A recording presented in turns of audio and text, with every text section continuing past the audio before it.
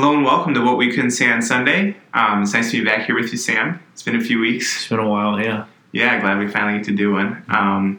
Was able to listen to your sermon on the podcast, and I was really blessed by it. I think it's a topic that I haven't heard very many sermons on, which is surprising because the Holy Spirit is such an important thing, right? Oh, you said thing. Person. The Holy Spirit is such an important person because He's God. And so I'm really happy that we get to discuss the Holy Spirit. Before we get to what you couldn't say on Sunday, let's start off with what you did say on Sunday. So why don't you give us a recap? Yeah, so the main point was instead of wasting our lives away like the world does, being foolish, being drunk on the world, specifically wine in this passage, but this just general idea of just being drunk on other things, being controlled, being influenced, be filled with the Spirit, be controlled, be influenced, be under the influence of the Holy Spirit. So the title of the sermon was Under the Influence, and the big question I was asking in connecting to verse 15 in chapter 5 is how not to waste your life like a fool. Sure. Fools waste their life, and if you're not careful, you will waste your life. So the main call Paul calls us is look carefully how you walk. Mm-hmm. And if you want to do that well, how do you do that? Well, you make most of the time. How do you make most of the time? Well, understand what the will of the Lord. What the will of the Lord is. What's the will of the Lord? For you to be filled with the Holy Spirit. Sure. And so I think being filled with the Holy Spirit can often be confused with just some really just like ghosty kind of feel that we're not really sure. But I think looking at the context of how Paul is using being drunk as a parallel with being filled just makes me think that the emphasis here is thinking about filling more like being under the influence, you know? So instead of being drunk with the ways of the world or your own ways, be under the influence of the Holy Spirit. Yeah. So the big application and takeaway for all of us is, are we under the influence of the Holy Spirit? Right. Who calls the shots in our life? Is Jesus truly Lord of all things? And maybe a heavy question, two heavy questions to ask is, one, how much does the Holy Spirit influence you? And I think if we're honest with that question, we're going to say different things depending on who you are. But if I'm honest with myself, not as much as I want. Right. Well, actually, I guess as much as I want, because the amount of influence he has is because I've wanted him to have that kind of influence, right? Like I didn't want him to have more influence. Hence why. So really, I get what I want. Yeah. Because I want more control. Yeah. And so this idea that we're every day, you know, when we give ourselves to Jesus, maybe for the first time we have a dramatic like conversion experience. We're like, Lord, I surrender all. But then what we don't realize, just like we saw in chapter 4 about like the taking off and putting on the new, is that every day when we wake up, and really even throughout the day, every hour we look down, and if we're aware that the reins are back in our hands. Like, oh, you know, the old coat is put back on. Right. And there's just a propensity with the world and the flesh and Satan warring against us that there's no neutral. That if we're not careful, we just put it back on. Because even though we're delivered out of like a quote-unquote spiritual Egypt, we still have Egypt in us. And until Jesus comes back, we're constant in this renewal process from one degree of glory and to have our minds renewed to love what he loves and hate what he hates. Amen. And so, you know, the question to walk away with is, how much does the Holy Spirit influence you? And then two, another one is, what would you do this week if the Holy Spirit had complete influence over you? I mean, if the Holy Spirit could control you, and we're not asking him to control us in the sense that we're no longer a person and we just disappear because we maintain our personhood, but if the Holy Spirit had complete influence over you and you went with whatever he says you would do without questioning, just you would yield. And even if you question, you eventually say, you know what, your ways are better, I'm going to trust you. What would you do? And I imagine that if every one of our members and any of our listeners of this podcast took that seriously, we would probably have some hard conversations this week. Sure. We'd probably confess some things that we've never told anyone. We would probably read certain things. We would probably cut off certain things in our life. We would maybe end a relationship that's toxic that God isn't pleased with, but you're holding on to. Yeah. I mean, there's no telling what we would do. But that actually is a problem right there, is because if you consistently go days and weeks without being under the influence of the Holy Spirit, eventually stop hearing Him. You can't even, you become hardened. You quenched Him. Yeah, you quenched Him, and you become callous, where you don't no longer know what the Holy Spirit is saying and what you are saying.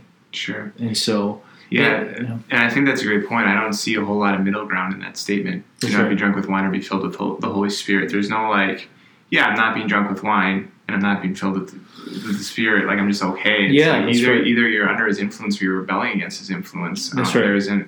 There isn't some neutral, safe place to be apart from Him. Mm-hmm. That's right. And I wish I just really harped on the fact, and I did it a little bit, but the more you yield to His influence, the more joy and power you receive. Exponentially. It just starts, it's very hard. It's like pushing something that's really heavy, that's on wheels, but as you push it and it gets momentum, it becomes easier and easier. Right. The weight didn't change, but now that there's a momentum going. And so I found that last week, really trying to take this passage seriously and apply it to my life, I started to realize it was more joy I was experiencing daily and more ease and fighting sin and walking with God. I feel like my sin, my war against sin and habits and basically the old demons that come back, they're hardest to fight when I'm only fighting certain battles and not the whole war. If I just say, you know what, these are the things, but there's other things that I know that God is not pleased with, but I'm keeping them in my life, and they're not up for discussion, God, I'm not touching that, then I'm just immediately severed from the power source of the Holy Spirit. Sure. To be able to fight that. So then Christianity becomes very tedious and hard. I mean, our life is already hard living in a fallen world. We make it doubly hard for us by grieving and resisting the Holy Spirit. Amen. So that's kind of the main call of the passage. That's good. And now I want us to transition to what you didn't get to, what you couldn't say. There seems to be a lot you couldn't say. You had to put a lot of things. Yeah. In So the podcast. So what's the first thing? I punted quite a bit to this podcast, but there were some things that I feel like I could have done better. And one of them was, because I was emphasizing so much the influence aspect of the Holy Spirit, I unintentionally negated any spatial or metaphysical, I don't even know how to categorize it, reality of the Holy Spirit being in us. Sure. And I called the Holy Spirit it on accident. Oh my God. Yeah, so I did what you did in the beginning. Jeez. And it's an honest mistake, but we want to be careful. The Holy Spirit isn't an it. We're not Jehovah's Witnesses, or many of the other cults that affirm the deity of God the Father, but not the Son and the Spirit. Right. But this like the location of the Spirit. Yeah, because we see the Holy Spirit in the Old Testament is indwelling certain holy places and then eventually the temple. Right. And there's a real tangible sense the Holy Spirit, the Spirit of God is there. Right. Even though His presence is everywhere in His omnipresence, there's a specialness of His presence in the tabernacle and then eventually in the temple. And we see that in Ezekiel, when the Spirit of Yahweh leaves, there's this seriousness of the presence tangibly leaving. Right. And so, in one way that I do not understand, the Holy Spirit is in every believer, is in us collectively. We're the new temple. Yes. I don't know how that works because we're physical, yet we have a spirit. The Holy Spirit is a spirit. I don't know how that all fits, but I just find it more helpful on a regular basis rather than thinking like, fill me up like I'm inhaling something, like I'm getting more of something, that I am becoming more like somebody. See the difference? Instead of emphasizing I'm getting something, emphasizing I'm becoming more like someone. And the fullness of God of Ephesians 3 is becoming my reality. His ways start becoming my ways. He has more influence over my heart. I am more submitted to His lordship. And that I find more day-to-day helpful than just thinking like, oh, Holy Spirit, fill me, Holy Spirit. What do I mean by that? Right. Well, I mean that I want Him to give me more of His power, more of His thinking, more of His ways. Yeah, and even becoming more aware of how intimate you are with Him, how close you are with Him. Yeah. And with the location thing, so God is omnipresent. He's everywhere. And He's not restricted to spatial locations like we are. Right. But He chooses to manifest Himself in locations because that makes sense to us. It's right. His condescension to our understanding. That's right. And so, there is a sense, even though we can't understand it, where when you're in Jesus, you're the location of the Holy Spirit. That's right. And also, in a similar sense, when the church is gathered, and I'd say even more profoundly, it is the location of the Holy Spirit. Yeah. And we only sense the effects of the Spirit. We can't actually put our hands on the Spirit. We sense His effects. Yeah. But I would say maybe this is helpful. The more you're filled with the Spirit, the more you sense the effects of His presence. That's good. And when you're not feeling His effects is when, through sin or neglect or that's good. Or maybe just a dark night of the soul. Maybe it's not on you. Yeah. You're not as filled with Him. Yeah, that's good. Yeah, and I think this was a second sermon that we started when we started our church. Is God's presence is made visible through the church and mobile. And so instead of being located in a temple in Jerusalem, now we are wherever the church goes. Yeah. And so people have the opportunity to encounter the tangible presence of God through us. Right. The power and the presence of God through us. And so that's another kind of way to think about it. A really powerful passage to kind of emphasize this reality in John 14:17. Jesus is having the farewell discourse kind of with the disciples, the upper room discourse. He says, "Even the Spirit of truth, whom the world cannot receive, because it neither sees Him nor knows Him. You know Him, for He dwells with you and will be in you." So what does that mean? Yeah, what does that? I mean, at this point, the temple was still operative. You know, right? I don't think the Holy Spirit was in the temple. The reason why I say that is just because I don't know if the Holy Spirit ever refilled in the second temple.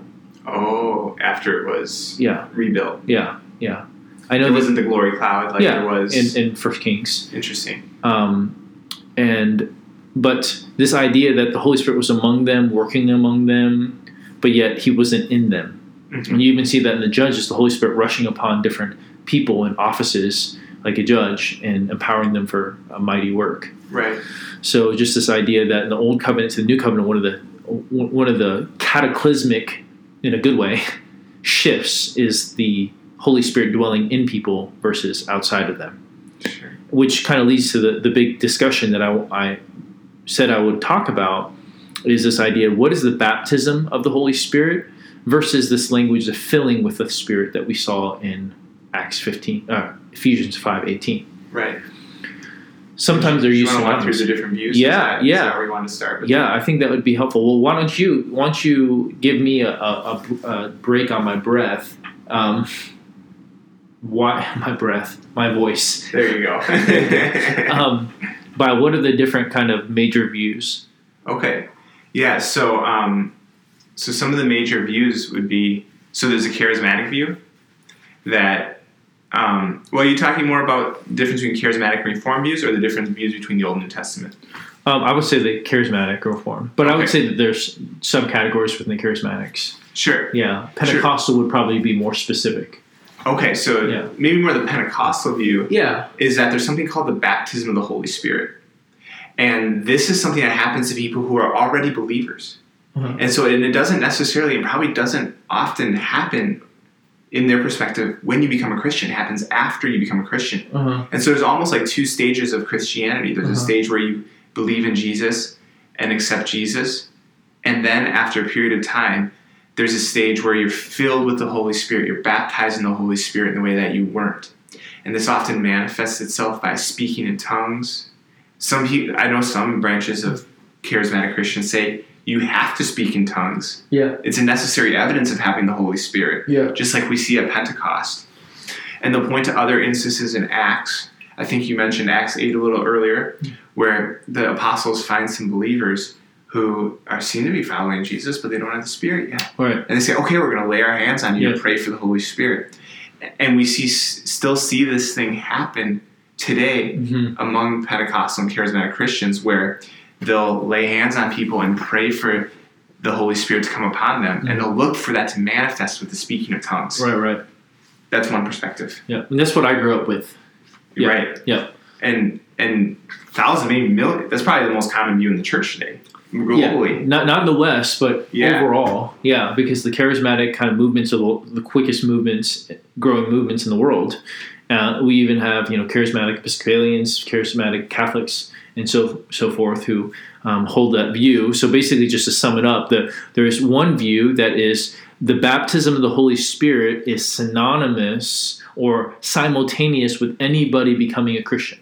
Right. If they become a Christian, they're baptized in the Holy Spirit. And that's more of the Reformed view. Yeah. The more... I don't know if you could say Reformed. I know Reformed hold that. Or evangelical. Yeah, maybe evangelical view. Sure. I mean, but then even that's hard because non-Pentecostal evangelical. Yeah, because charismatics are evangelical. Most of them are. Right. So that's a tricky thing. So I don't know if I even want to give those labels just because there's so much diversity within that, right? Because you have certain people who are charismatics who aren't evangelicals, right? Like charismatic Catholics, yes. And I'm a charismatic, and so it's labels can only go so much. So you got one side where the baptism of the Holy Spirit. So let's just make it really simple. Baptism of the Holy Spirit happens simultaneously with being a Christian. Right. So you're receiving the Holy Spirit when you become a Christian, right? And you can receive more fillings of the Holy Spirit, like Ephesians 5:18, throughout your life. Now, the Pentecostal position would be, and the one I grew up with, is that there's two distinct ones, and that's the one you explained. That there is a spirit indwelling at conversion, and then there's a subsequent encounter with the Holy Spirit that you are baptized. Mm-hmm. So let's talk about that, because I think that's a very common debate in the church and something that many of you guys have probably experienced. I would say we're not going to go in too much in depth, but there is a book called Perspectives on Spirit Baptism, 5 Views.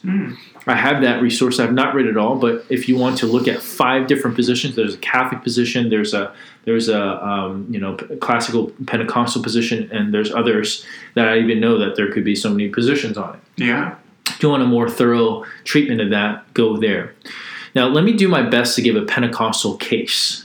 Okay, and this is what I used to teach Are you going to make friends. the case? I want to make the case, right? Because if you can't critique something fairly if you can't give it in a way that is compelling and honoring to those who hold the position. Sure. Now, with me saying that in my previous statement is what I grew up with, I'm tipping my hat that I don't believe in the Pentecostal position anymore. Sure. Which is crazy because some of my best friends hold this position. So if any of them keep up with me and listen to this podcast, you're going to be like, dude, Sam, you can't do that. But I'm trying to go where the text leads me. And let's just be clear. This has nothing to do with if you believe the gifts, spiritual sign gifts or so forth are so operative. Right. Yeah. I'm a continuation. I'm a practicing charismatic in every way that's possible biblically. But I do not think this language is helpful. But that's not. The question is, when do you receive the Holy Spirit? Yes. Not if there are manifestations of the Spirit or not. That's right. Or when do you receive the baptism of the Holy Spirit? Yes. Because all Pentecostals would say you receive the Holy Spirit when you become a believer.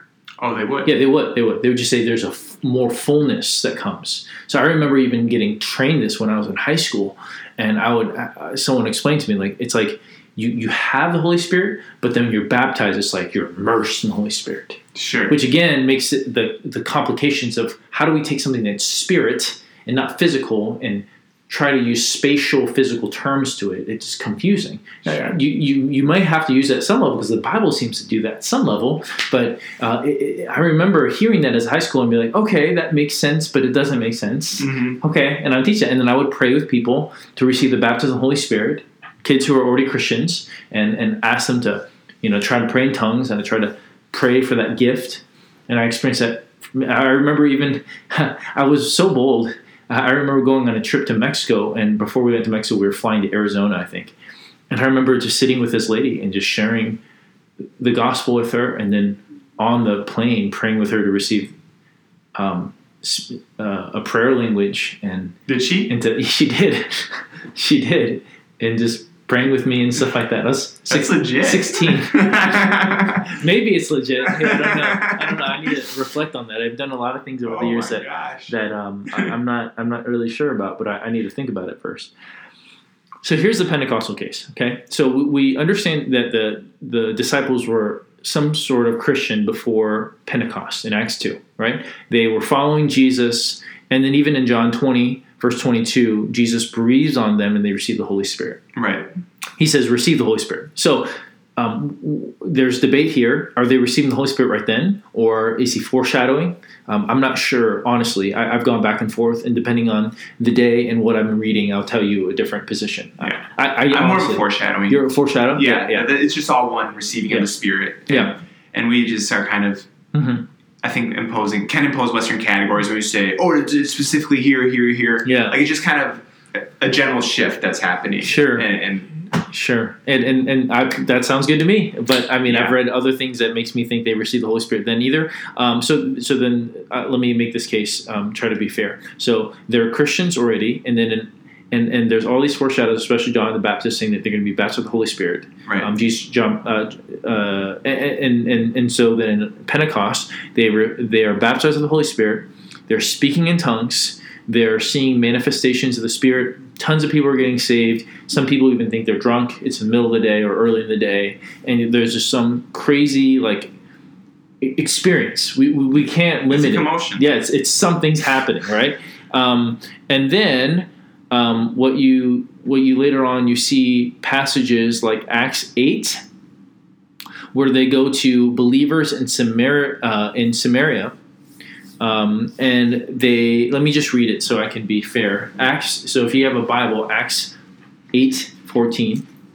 This was my most go-to passage. This one, along with Acts 19, when I used to share this. And this idea also that when Jesus speaks in Acts 1:8, he says you receive the Holy Spirit, you receive power when the Holy Spirit comes upon you. So this idea that you have the Holy Spirit, but you're going to receive the Holy Spirit in a measure that you're going to have power. Maybe like a breakthrough, like in your walk. That's right. That's right. So Acts 8 and verse 14. When the apostles in Jerusalem heard that Samaria had accepted the word of God, so that's a clear assumption right there. You could say that they're believers. They accepted the word of God. What translation is it? This is the NIV. What do you have right there? ESV. What is verse 14? Received. Receive the word of God? Yeah. Yeah. Receive. Accepted. Yeah. Probably same thing. Same right? thing, yeah. Lambano, probably. What was that clicking noise? Did you hear that? I did too. Yeah. Okay. Sorry, listeners. All right.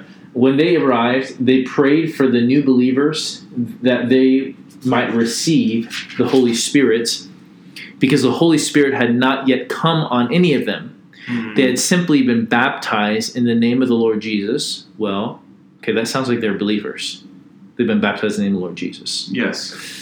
And yet the Holy Spirit had not come on any of them. Then Peter and John placed their hands on them, and they received the Holy Spirit. Right. And then right afterwards, there's clearly some manifestation of that happening, because Simon the sorcerer is like, yo, I want that too. Like, let me pay you. And Peter, teach me how to do that to others, because something's happening. Yes. And that doesn't go so well for him. Yeah, that's right. That's right. Don't pay for that. Yeah. Acts 19. So Acts 19, Paul arrives and there's believers there. So while Apollos was at Corinth, Acts 19:1, Paul took the road through the interior and arrived at Ephesus. There he found some disciples and asked them, did you receive the Holy Spirit when you believed? When you believed, who? I mean, assuming Jesus, right? So it sounds like they're believers. They answered, no, we have not even heard that there is a Holy Spirit. So Paul asked, then what baptism did you receive?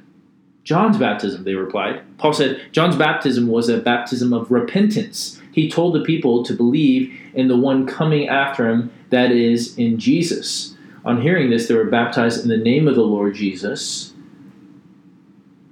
When Paul placed his hands on them, the Holy Spirit came on them, and they spoke in tongues and prophesied. There were about 12 men in all. Sure. So that sounds, again, to me, like believers now receiving a baptism of the Spirit, speaking in tongues, and it seems separate from conversion. Right. What say you to that, Ross? I say nay. Okay.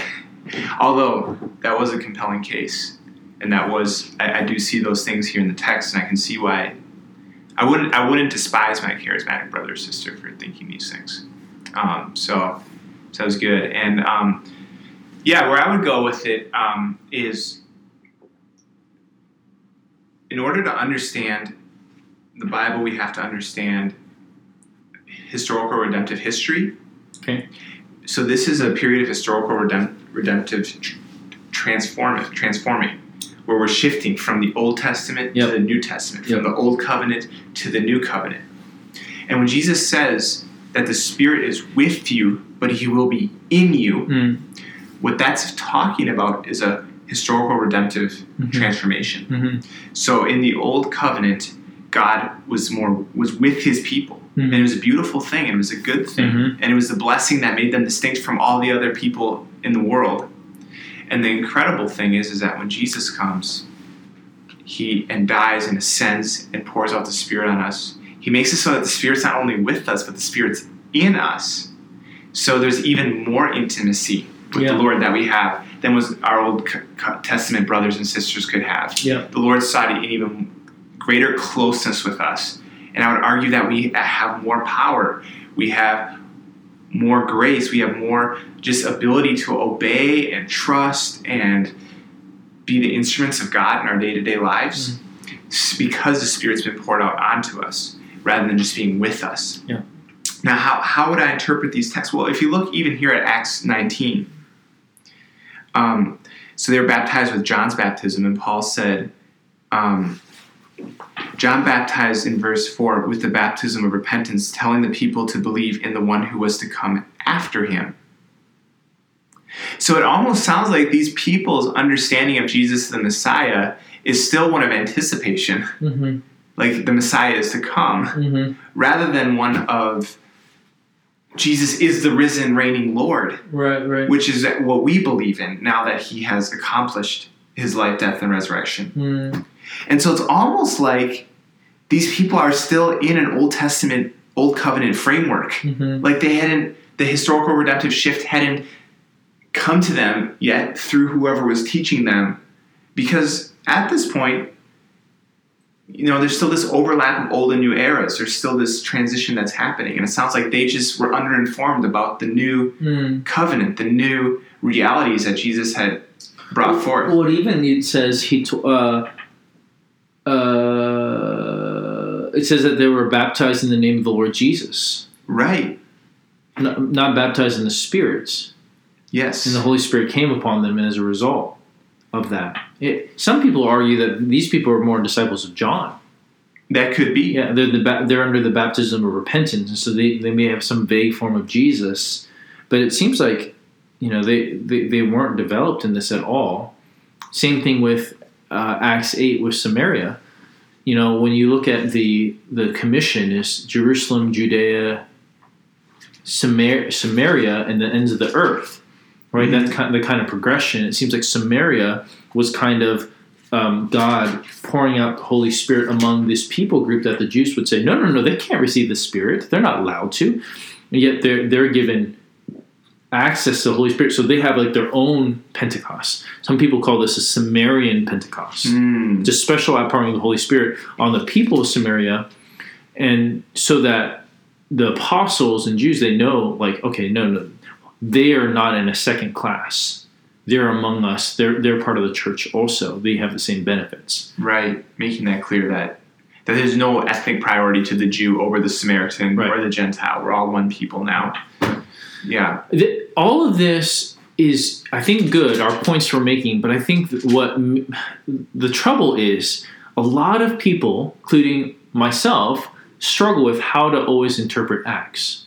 Right? We have these categories like prescriptive versus descriptive. Something that's just happening or something that we're trying to apply ourselves. Right. But the reason why that's tricky is Acts, you see certain things that don't seem to be replicated.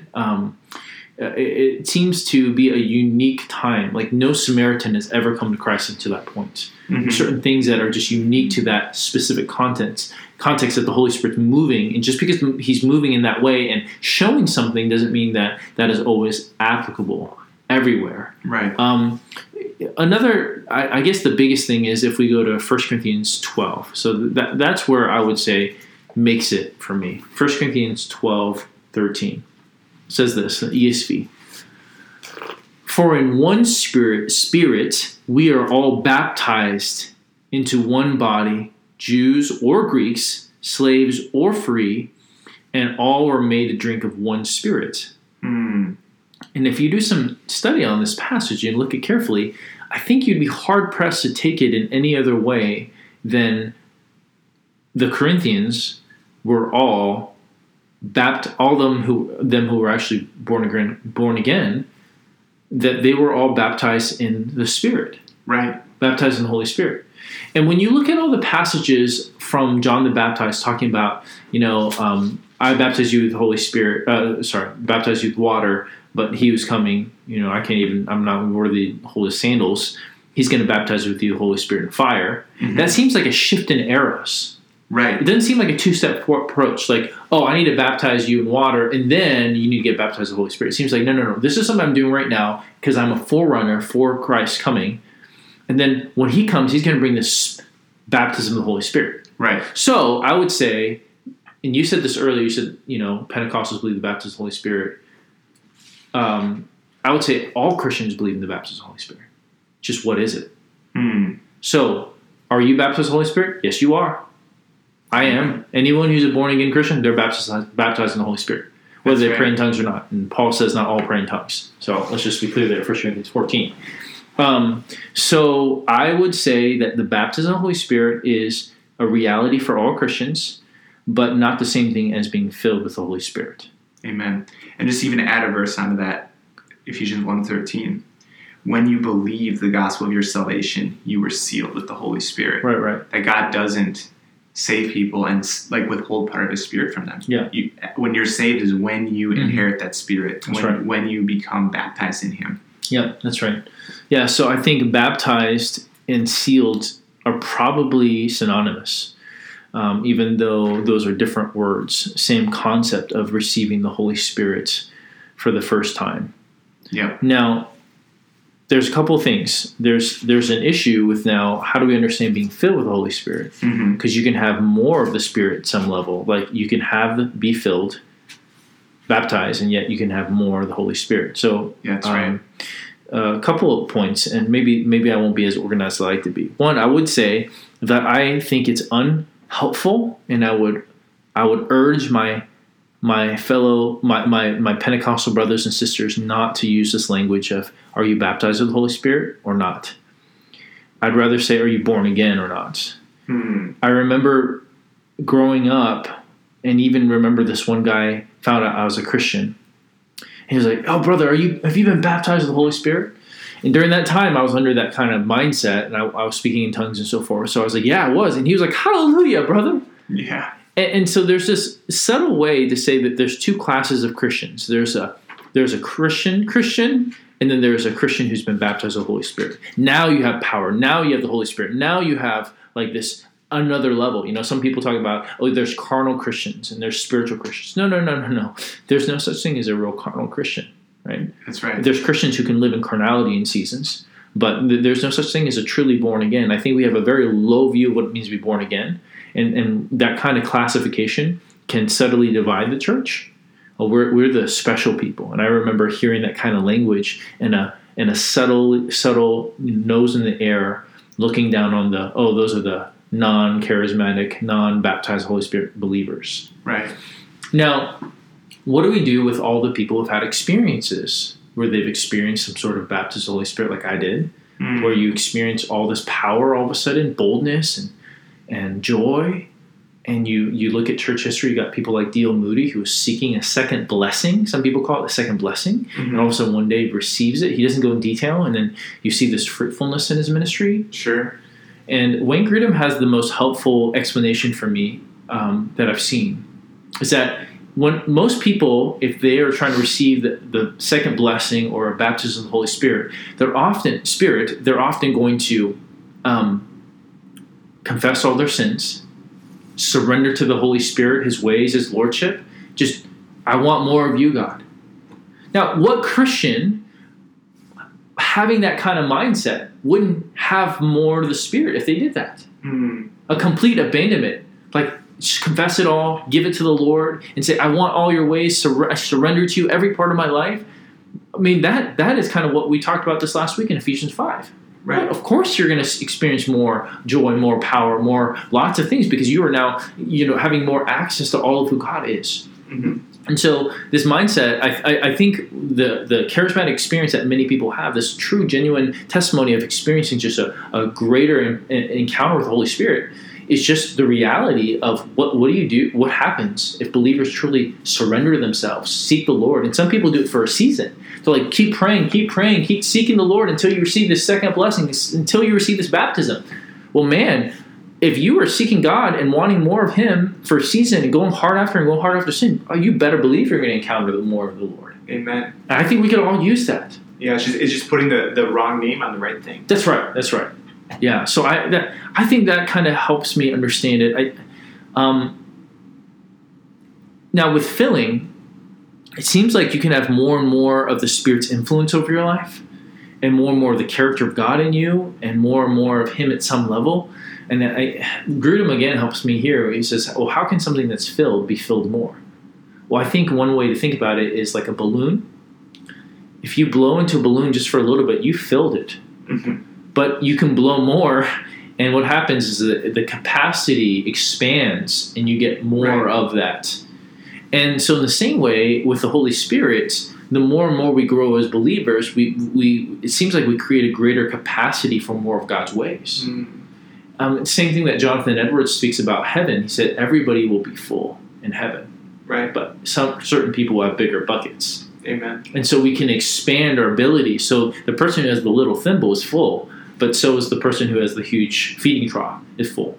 So both are full, but one can be quote unquote more filled. Right. So to sum it up, the way I view it, and I think the way you and I are both on the same page, is that every believer is baptized in the Holy Spirit, mm-hmm. and then the Holy Spirit you can have subsequent fillings of greater measures of God throughout your life, and we should seek after that. Right. And the occurrences in Acts that we see are more historically contextualized because of what God was doing, rather than what we should follow because of 1 Corinthians 12 saying that all are baptized in the Holy Spirit. And all that to say, I also think this is not a first tier kind of issue. However, what I mean by first tier is like, this is not as important as the deity of Christ. You don't have to divide the church or the authority of the Bible. Yet, I think a lot of people divide over it because practically the way it looks like in your life can be very different. Sure. Absolutely. So. Yeah, and I think one helpful way for me to think about it is, so the baptism of the Spirit is a yes or no thing. It's not a degree. Either you're baptized or you're not. That's right. But filling of the Spirit is a degree. Yeah. There's more of it and less of it. So there's two different ways to experience the Holy Spirit. And you have to be baptized in the Spirit to know Jesus. Yeah. But just because you're baptized in the Spirit doesn't mean you're as filled as you could be. That's you good. can always be more filled than you are. That's good. Which means that none of us should say, oh, well, if I'm a Christian, I'm already filled with the Spirit, so I guess I really don't have to worry about that. Absolutely not. Right. You should give everything you have to be more filled with the Spirit. Yeah. And recognize that your capacity to receive more of the Spirit, to experience more of the Spirit, just comes because you're already baptized in the Spirit. It's good. Let me give some examples of that. The multiple fillings in Acts itself. I'm leaning on Grudem again. Wayne Grudem, his book Systematic Theology, is a place that his chapters on the baptism of the Holy Spirit are really helpful. And what's helpful but with him is he's a scholar, and yet he's very accessible and simple, and yet he's charismatic. So people can track with him. He understands. Yeah, I really do appreciate him. I'm not 100% with him in everything, but I do appreciate him so much. Right. So Acts 2:4, we see in Pentecost, disciples are filled with the Holy Spirit. And then yet in Acts 4, it says, then Peter, filled with the Holy Spirit, said to them, And then later on in Acts 4:31, they are praying together, and then it says, and they were all filled with the Holy Spirit and spoke the word of God boldly. Mm-hmm. So you see multiple fillings with similar same people. Paul presumably was filled with the Holy Spirit on Pentecost. I think that's a very safe assumption. And yet he's filled when he's speaking before the Sanhedrin, and then he's filled when they're praying in Acts 4. Right. This is the language of filled with the Holy Spirit throughout Acts also is kind of similar to the way the Holy Spirit seems to function in Judges, where he fills or comes upon for a certain task. Sure. And so I think it'd be very applicable before you're doing something that is totally apart from your ability. I mean, nothing we do apart from him, but something especially so right before I preach or share my faith with someone, an unbeliever, or do something that I don't feel like doing, something as simple as like washing the dishes when I feel dead, tired, and sick. Fill me, Holy Spirit. Amen. Empower me for this. So another word is empower. Mm-hmm. Throughout the New Testament, that language is used. I mean, it's tricky because the New Testament used multiple different words to explain similar realities. Right. And so it can sometimes get a little confusing if you're not super well versed in your Bible. Mm-hmm. And maybe one of the changes in redemptive history is that in Judges, when it says the Spirit rushed upon people, it doesn't sound like it happened very often. Maybe a handful of times in their lives. Yeah. But now that the Holy Spirit is in us instead of with us, I think we can expect to be filled with the Spirit daily. Like we have more access to Him, more closeness to Him. Right. It's going to be more than what they had in Judges. But the call is, I would say we should expect that, but most believers often don't experience that. Yeah. And that's why Ephesians 5 is so powerful, because it's be filled, present tense, which is continuous. It's a command. Be filled. Yet we're not the ones filling. Yeah, be being filled continually. Yeah. So every day it's a fresh start. Every hour. I didn't say that in the sermon, but every hour. Fill me again, Holy Spirit. Consume me. Control me. And I want your presence. I want your power. I want your ways more than mine. It's every minute. And so we should experience it more. And there lies one of the challenges, is because we're not the one filling. It's the Holy Spirit that fills us. Right. And also, but yet we're commanded to. Amen. And so I talked about in the sermon how the following verses talk about singing to one another, addressing one of the psalms and spiritual songs, making melody to the Lord, and then giving thanks always and for everything, and then submitting to one another out of reference to Christ. I want to make a side note. I know this podcast is getting long, but participles, okay, it sounds so nerdy saying that, are a helpful thing to understand when you study your Bible. Okay, what I mean by that is that the way grammar works is that if you have a verb, and the verb here would be filled with the Holy Spirit, be filled, when you see following participles... Which is just an ing word in English. Yes. Running, hitting, jumping, right. Those are participles. And in this case, singing, giving thanks, submitting, these are connected to the main verb. So the emphasis is the main verb, and then the following is unpacking that verb. Mm-hmm. So we saw in the very beginning of the passage, verse 15, it says that to look carefully how you walk.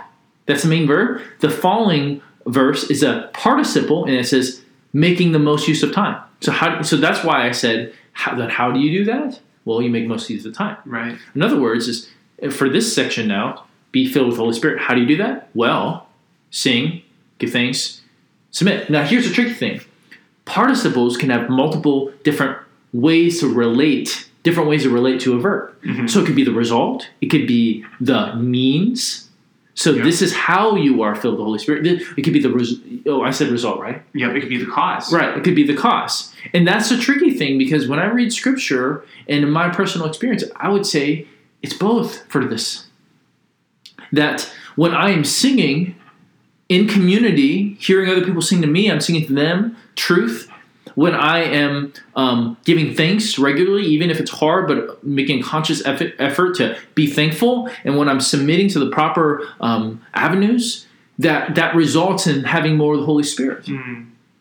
And yet, when I'm filled with the Holy Spirit, I find myself spontaneously singing. to the Lord, and to, and I don't sing to others, but when I'm in community, I'm singing to the Lord and they can hear me, and I'm addressing them in truth, and I'm giving thanks on a regular basis. And maybe we should sing to others. I don't know. Yeah. That'd be a little weird. I know one preacher who, he's a Chinese house pastor, ex-Chinese house pastor. He'll, in the middle of his preaching, he'll just break out in song. Just addressing them in song. And there's something really powerful about that. Wow. And I think there's something really powerful about, we just want to talk about the singing part. Singing is not something that we just do because that's something that, is part of our culture tradition in churches. And like, oh, you have to have a sermon, you have to have singing.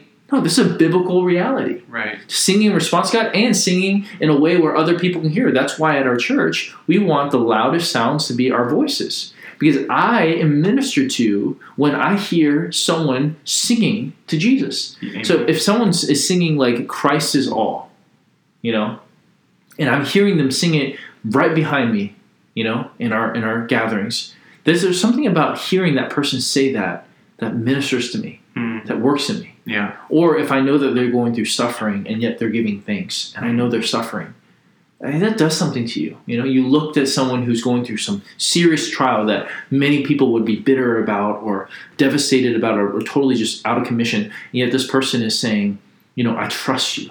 Singing, I trust you. I will trust you, Jesus, trust you, Jesus. And I see someone singing that, trusting you, Jesus. And yet I know what they're going through. Oh my goodness, that starts to, yeah. Do I trust the Lord like that? Like at Bethlehem, there was a professor whose son died. Oh, yes, yeah. And at his funeral, he was at the front of the auditorium of the sanctuary, raising his hands, praising the Lord. Absolutely. I'll remember that forever. Yes. I remember his daughter, during a chapel service, standing behind her, and the song was All I Have Is Christ by Sovereign Grace, and she's singing All I Have Is Christ, and she just lost her brother. I'm just bawling behind her as she's singing over me. This reality that Christ is worth it. He is more valuable even if we lose our most loved ones. I mean, there's a power there. And so I don't want singing to be kind of this thing that's like a feminine thing or something that, only feely people. No, this is a reality. And if you don't find yourself singing, that you may not be as full of the Holy Spirit. Maybe something's going on there. That's right. And being a bad singer is not an excuse not to follow his command. Sorry. That's right. Sorry. It's just not. That's right. If you sing bad, the church just needs to be a place that is comfortable with bad singing in the congregation. That's good. Yeah. That's good, yeah. And that I think says a lot about God's worth is when you hear a lot of bad singers. Because if you hear someone singing passionately, you may have the temptation, an unbeliever or you believers say, oh, well, that person's just a singer. They just like singing. That's their gift. Yeah. What if they stink at singing? It's like, no, they have something to say. They have a song in their heart they have to express. Amen. There's that other verse that talks about giving thanks always and for everything. And we can't talk too much about it with the limitation of time. But I find that when my heart is not grateful and I'm grumbling and I'm whining, it's a sign that I'm not full of the Holy Spirit. And if I want to be more full of the Spirit, I try to make a concerted effort. So this morning I didn't feel very grateful, but during my time with Jesus, the morning time, I was trying to think of what are things I can thank you with. Thank you for. Not with, for. I'm trying to do that, and it made my heart start to soften up. So it's both a result and a means, a cause. And the passage is so powerful because it says giving thanks for always, constant, everything, limitless. Yeah, and maybe that's hyperbole, but my understanding is that, man, even in the darkest hour, even when horrific evils happen, I can give thanks. Now, I don't know if he's calling us to give thanks for particular acts of evil, but more of that they're giving thanks to God because God can do something out of it. Sure. So, like, I'm going to be very, very crass right now just to make a point. If a loved one was raped, I would not give thanks for the rape. Thank you for this rape, God.